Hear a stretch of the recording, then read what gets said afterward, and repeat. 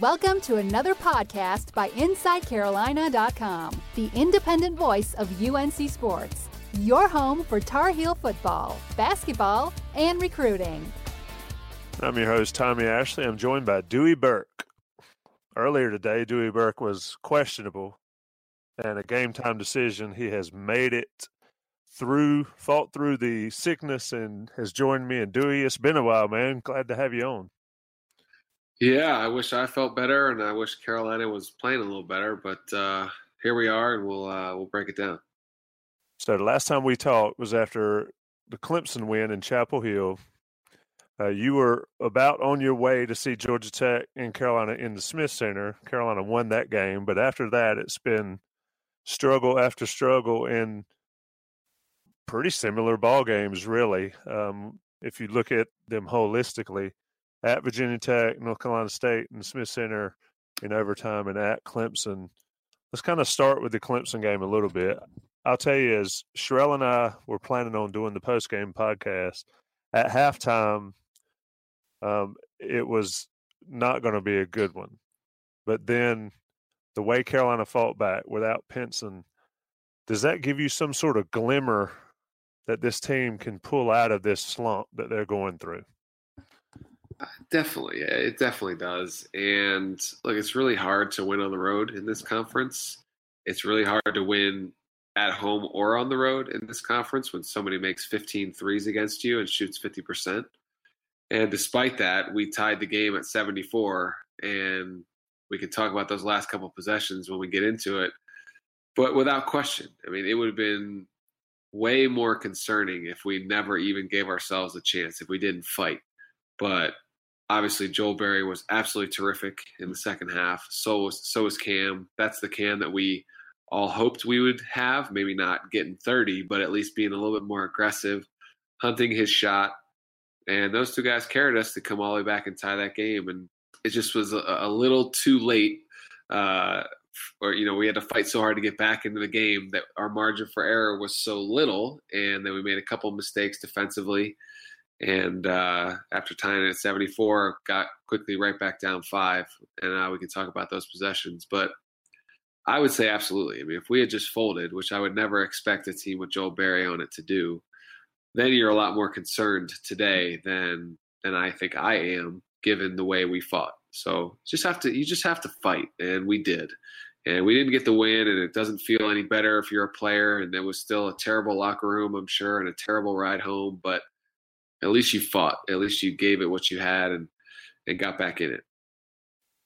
Yeah, I thought Berry against NC State really looked worn out. And I saw something, and maybe it's just reading into something, but I believe it was Marquell Johnson that was up in his face, clearly, talking junk a little bit, and Berry just had nothing for him in that ball game. But then the way he came out in the second half speaks a lot of the senior. I mean, we can talk about why he's having to play more minutes. It's not really necessary.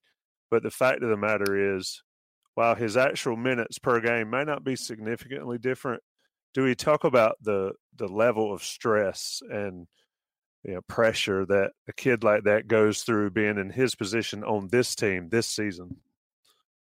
Well, last year he was in a starting lineup with 3 McDonald's All-Americans and another one off the bench. And this year it's decidedly different, right? I mean, we had 3 legitimate NBA or fringe NBA bigs that he played with last year, and we had the ACC Player of the Year and the lottery pick.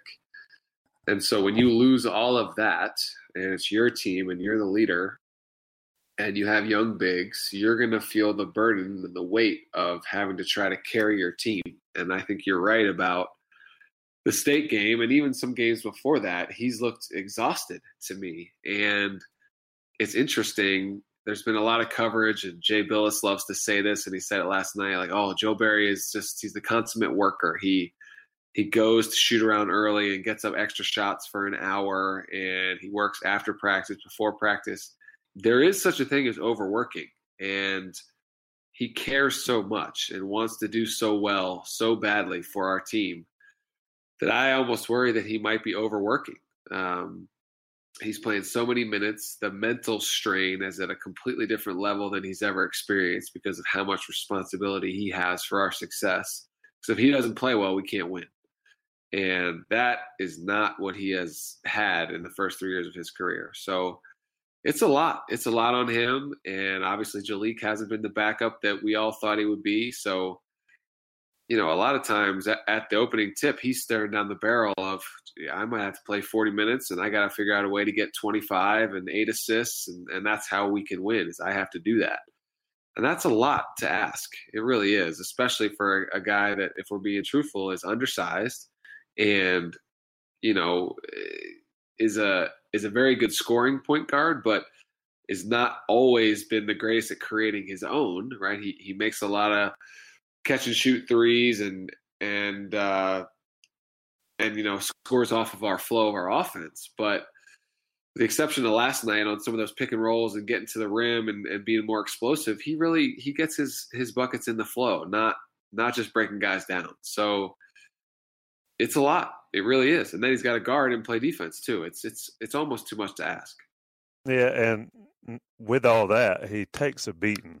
I mean, he hits the floor more than any Carolina player, and more than any Carolina player I can remember in a while. And you could see some of those drives. I'm not sure how he doesn't get a call or two there on those drives, but he ends up on his back or ends up face down. I mean, the kid is doing everything he can for this North Carolina team. Let's look at the Clemson game, because I think it was pretty much a microcosm of the year thus far. The first half, they just look awful and listless. I've used that term a few times, too many this year probably. Theo goes down right away, and then you're in the situation where they could have folded, and it looked like they might, especially when Clemson hit the three going into half. But what changed? I want to break it down in a couple different ways. What changed? Well, clearly mentally something changed. Those guys, whether it was a locker room speech from Coach Williams or they just refused to let it go and let that game just slide away peacefully. Your thoughts on that side of it, first half, second half? Yeah, I mean, one of my conclusions on the game as a whole and the first half specifically is, yes, we are overhelping off of three-point shooters and giving teams a lot of open looks, but they're also making them almost all, it feels like, and they're also making tough ones. The state game, same thing. They made a lot of open threes, but they also made the tough ones. And one of the amazing stats, I think, from last night is right after the game, without looking at the box score, if I had told you that we shot 6 percentage points higher than them on overall field goal percentage, would you have believed me? No. No way. Least. Yep. No way. But we shot 45% for the game. They shot 39%. But they made so many threes early that it kind of skews that stat and the way you look at it. And I just have to thinking about these last 3 games, that it's going to regress back to the mean. Teams cannot continue to shoot the lights out from three against us, because if they do, we're not going to win any.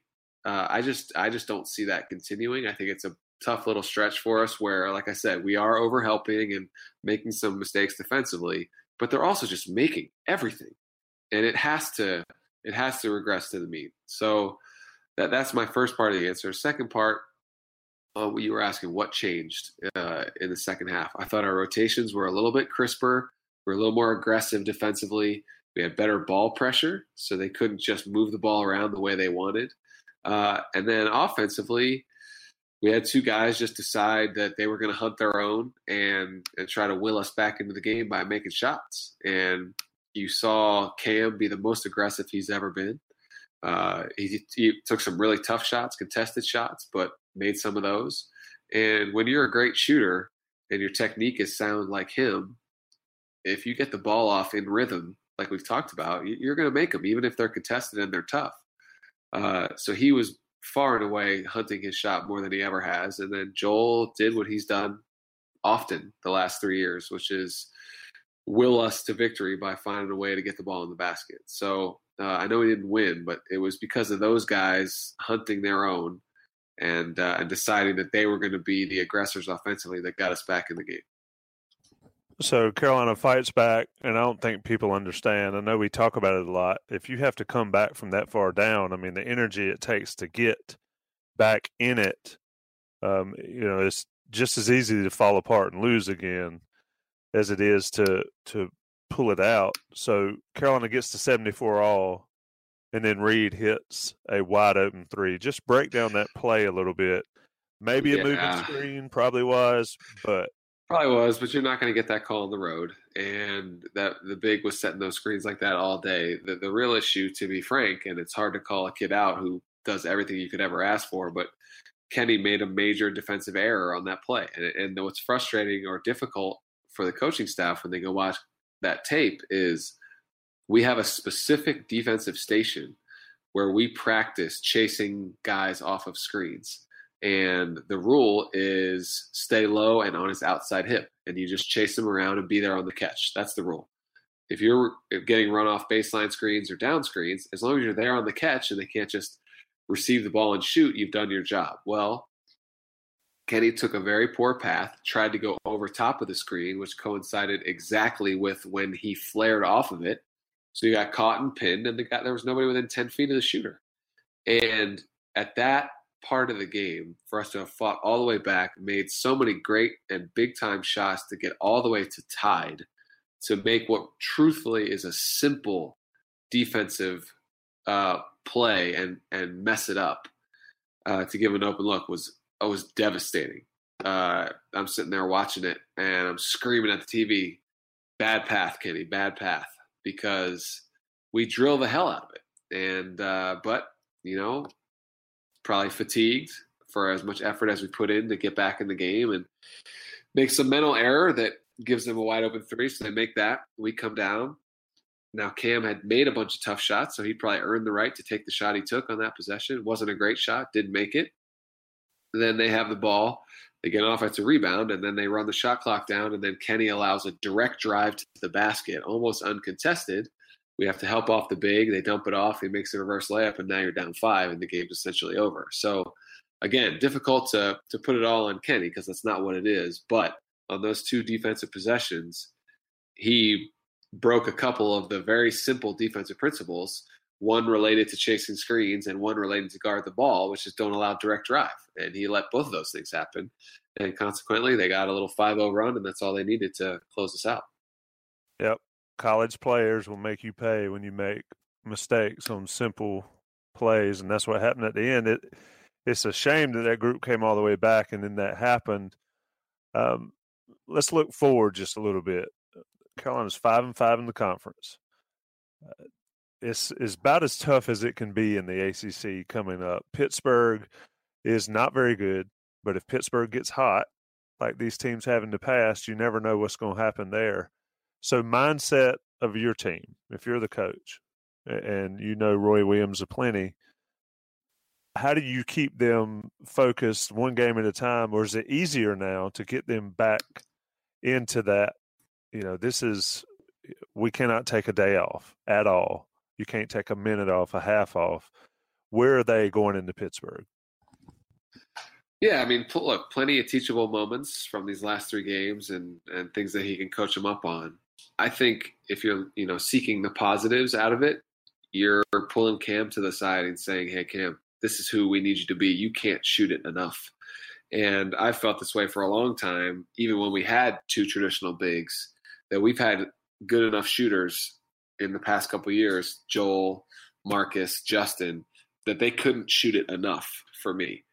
And Cam is that type of a guy that I would think in some way a message goes to him, this is who we need you to be. So let's sit down and watch some of this Clemson second half together and figure out how we can get this Cam every game going forward. Hunting your own shot, being more aggressive, putting the ball off the bounce for mid-range jumpers, etc. Because we need a third scorer. We haven't been able to have a consistent third scorer. It's felt like Joel and Luke have gotten theirs most games this year. And then if Kenny had a good enough game, then we probably won. Or if Theo had a good enough game scoring the ball, then we won. Or Cam here and there. we need that third scorer. So I hope that messaging in a positive way can go to Cam. And the other thing that's kind of interesting is you got to figure those Pitt guys are going to be pretty fired up to play against the guy who left them. And that's an interesting dynamic coming into this weekend.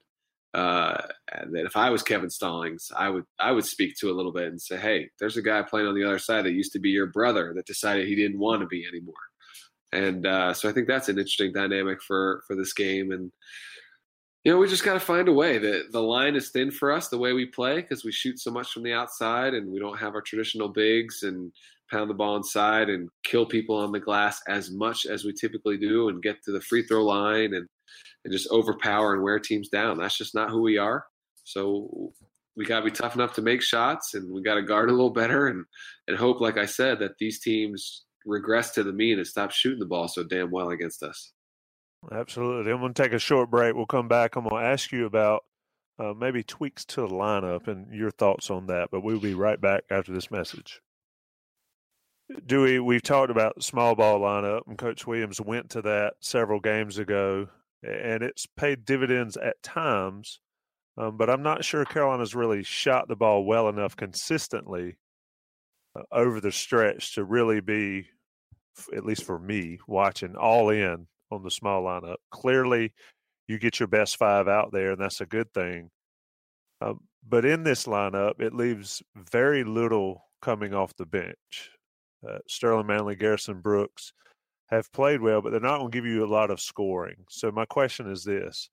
Any chance that Coach Williams goes back to a traditional lineup, May at the 4 and Brooks at the 5, or do you think they just ride it as it is and play it game to game? Like we've talked about, they need that third scorer each game. It can't be Barry and Johnson one game, May and Barry the next game, Pinson and Barry one game. But your thoughts on that? Sherrell talked about how he can't ever remember Roy Williams making two significant lineup changes in the same season. And quite frankly, I can't either. But your thoughts on it? I tend to agree with Sherrell. I mean, when he's made lineup changes, it's usually once a year. I mean, I think back to my junior year when he made the decision to bring Marcus off the bench and start Wes. And obviously the year that he put PJ at the 4 and a couple other times. And it's been once, and he's already done that this year. So my sense is that he sticks with this lineup. But as you saw last night, maybe he'll look to play Sterling and Garrison together more often than he has, because really up until last night, I can hardly recall those two being on the floor at the same time. It was always one of them with Luke or one of them with Theo at the 4. And he gave them a pretty decent stretch together last night. So that, I think, is part of an adjustment he's making and saying, I'm going to try these two freshman bigs together, and they're going to struggle at times, and hopefully they give us positive impact at times like Sterling did specifically in the second half. So my answer is my sense is he doesn't change it. He sticks with the starting lineup he's had, provided everybody's healthy, and play those bigs a little bit more minutes. I just think when you're small and you're playing a bunch of shooters, everybody except for Theo really, then if you're playing shooters, the shooters got to make shots. I mean, it's just, I don't know how else to put it. And the state game is a perfect example of that. Somehow we scored 90-some points or whatever the score was, and we shot the ball terribly from the perimeter. We make a reasonable amount of shots, that game's a breeze. So we've got guys that are good shooters and a couple guys that are great shooters. They got to play like it. They've got to do their part, and Coach says it a lot, be tough enough to step up and make the shot, not just take it. So that's all we can hope for, is that we shoot the ball better, because we're going to keep shooting 25, 33s. I think that's going to be consistent the rest of the year. So we got to make them. We got to make double-digit threes every game, I think, to win in this conference. It's interesting looking at Manley and Garrison Brooks, their stats. Manley's 48 for 85 from the field. Brooks 48 for 84. So pretty similar production there, but you're right. I thought it looked pretty good, and I thought Carolina played well as a team with them both out on the court. Switching over to the Pinson factor, Everybody talked about, with the news about Felton came out, who's going to be Barry's backup at point guard. And unless my eyes deceive me, maybe not last night because he was out, but against Virginia Tech and State, I felt like Pinson was playing an awful lot of point guard with Barry out there. What did you see? I agree with you, and I think that's no question who the backup point guard will be going forward. And that was, I'm sure, the plan last night, except obviously he got hurt 2 minutes into the game. So he is our most gifted passer, and he's got size to see over the defense a lot. So that's what I think we'll see. I'd love to find a way to have Joel's minutes be 32 instead of 37, but I just don't think we can afford to not have him on the floor for what he brings from a leadership perspective, toughness, shooting, and getting us into our sets. It just can't play without the guy. So Theo probably plays 3 to 5 minutes at the point each game from here on out. And I think he did have Playtech run the point for about 2 or 3 possessions. And actually, had they not called an offensive foul on Sterling, he would have drilled that 3 from the top of the key, which would have been a great boost for him. But unfortunately, they made the call. So that's what I think it has to be. And we've had a couple times during Theo's career where he's had to play a little point. So he's capable. It's not what you'd call traditional, somebody who's at times playing the 4, now all of a sudden is playing the point for you. But without Jalik and without a bona fide backup, give the ball to your other senior. That's what I would do.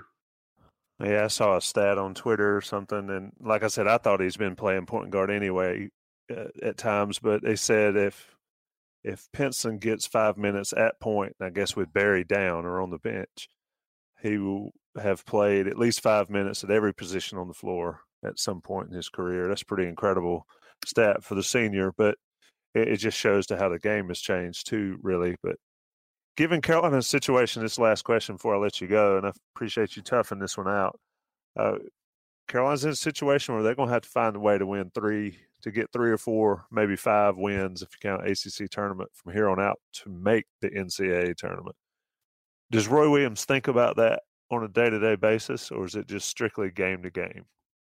Definitely game to game, and that's a tough one for me to answer, if only because when I was playing, there was never that concern, right? So that one's a hard one just because I try to answer most of these questions from experience, and while I was playing, there was never a concern about whether or not we were going to make the tournament. We were never 500 in the conference, except for very, very early 1-1 or 2-2 or something like that. So, he's a crazy competitive guy, and all he's thinking about is the next game, and that's how he trains us. So that's what I would expect is just the biggest game on your schedule is the next game, and that's that. So we got to take care of business with Pitt and then get ready for the Duke game, which will be, as always, an incredible atmosphere. And if our guys can rise to the occasion and somehow get that one against arguably the most talented team in the country, then we're right where we need to be. We're in a good spot. So losing 3 in a row has been tough. 2 of the games were on the road, and winning on the road is difficult when you've got young guys playing meaningful minutes and not shooting the ball great. They, no question, should have won the game at home. They probably should have won the game last night after we fought all the way back, but we didn't. So we've made it a little bit tougher hill to climb. But the good news is our leader is as tough as they come. And if our guys can follow his lead and we can make some shots, we'll be fine. And hopefully Theo's healthy enough to play. It sounds like he is. Sounds like we might get 7th back, which would be really nice to give Joel those critical rest minutes. And we just got to fight. But, as long as we play hard enough, then to me, it just comes down to, can we make enough shots? Because if we play hard and don't shoot well, we can't win. So it's got to be both. We're not talented enough to win by effort. We've got to play hard and make shots. So that's the challenge.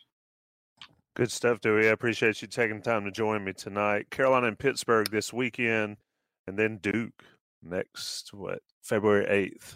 Hard to believe Thursday. It's already time for that. Yep. So 9 games left in the regular season for North Carolina. Dewey, man, it's always a pleasure. Appreciate it. Thanks, time, man. Talk soon. Thanks for listening to InsideCarolina.com, the independent voice of UNC Sports, your home for Tar Heel football, basketball, and recruiting.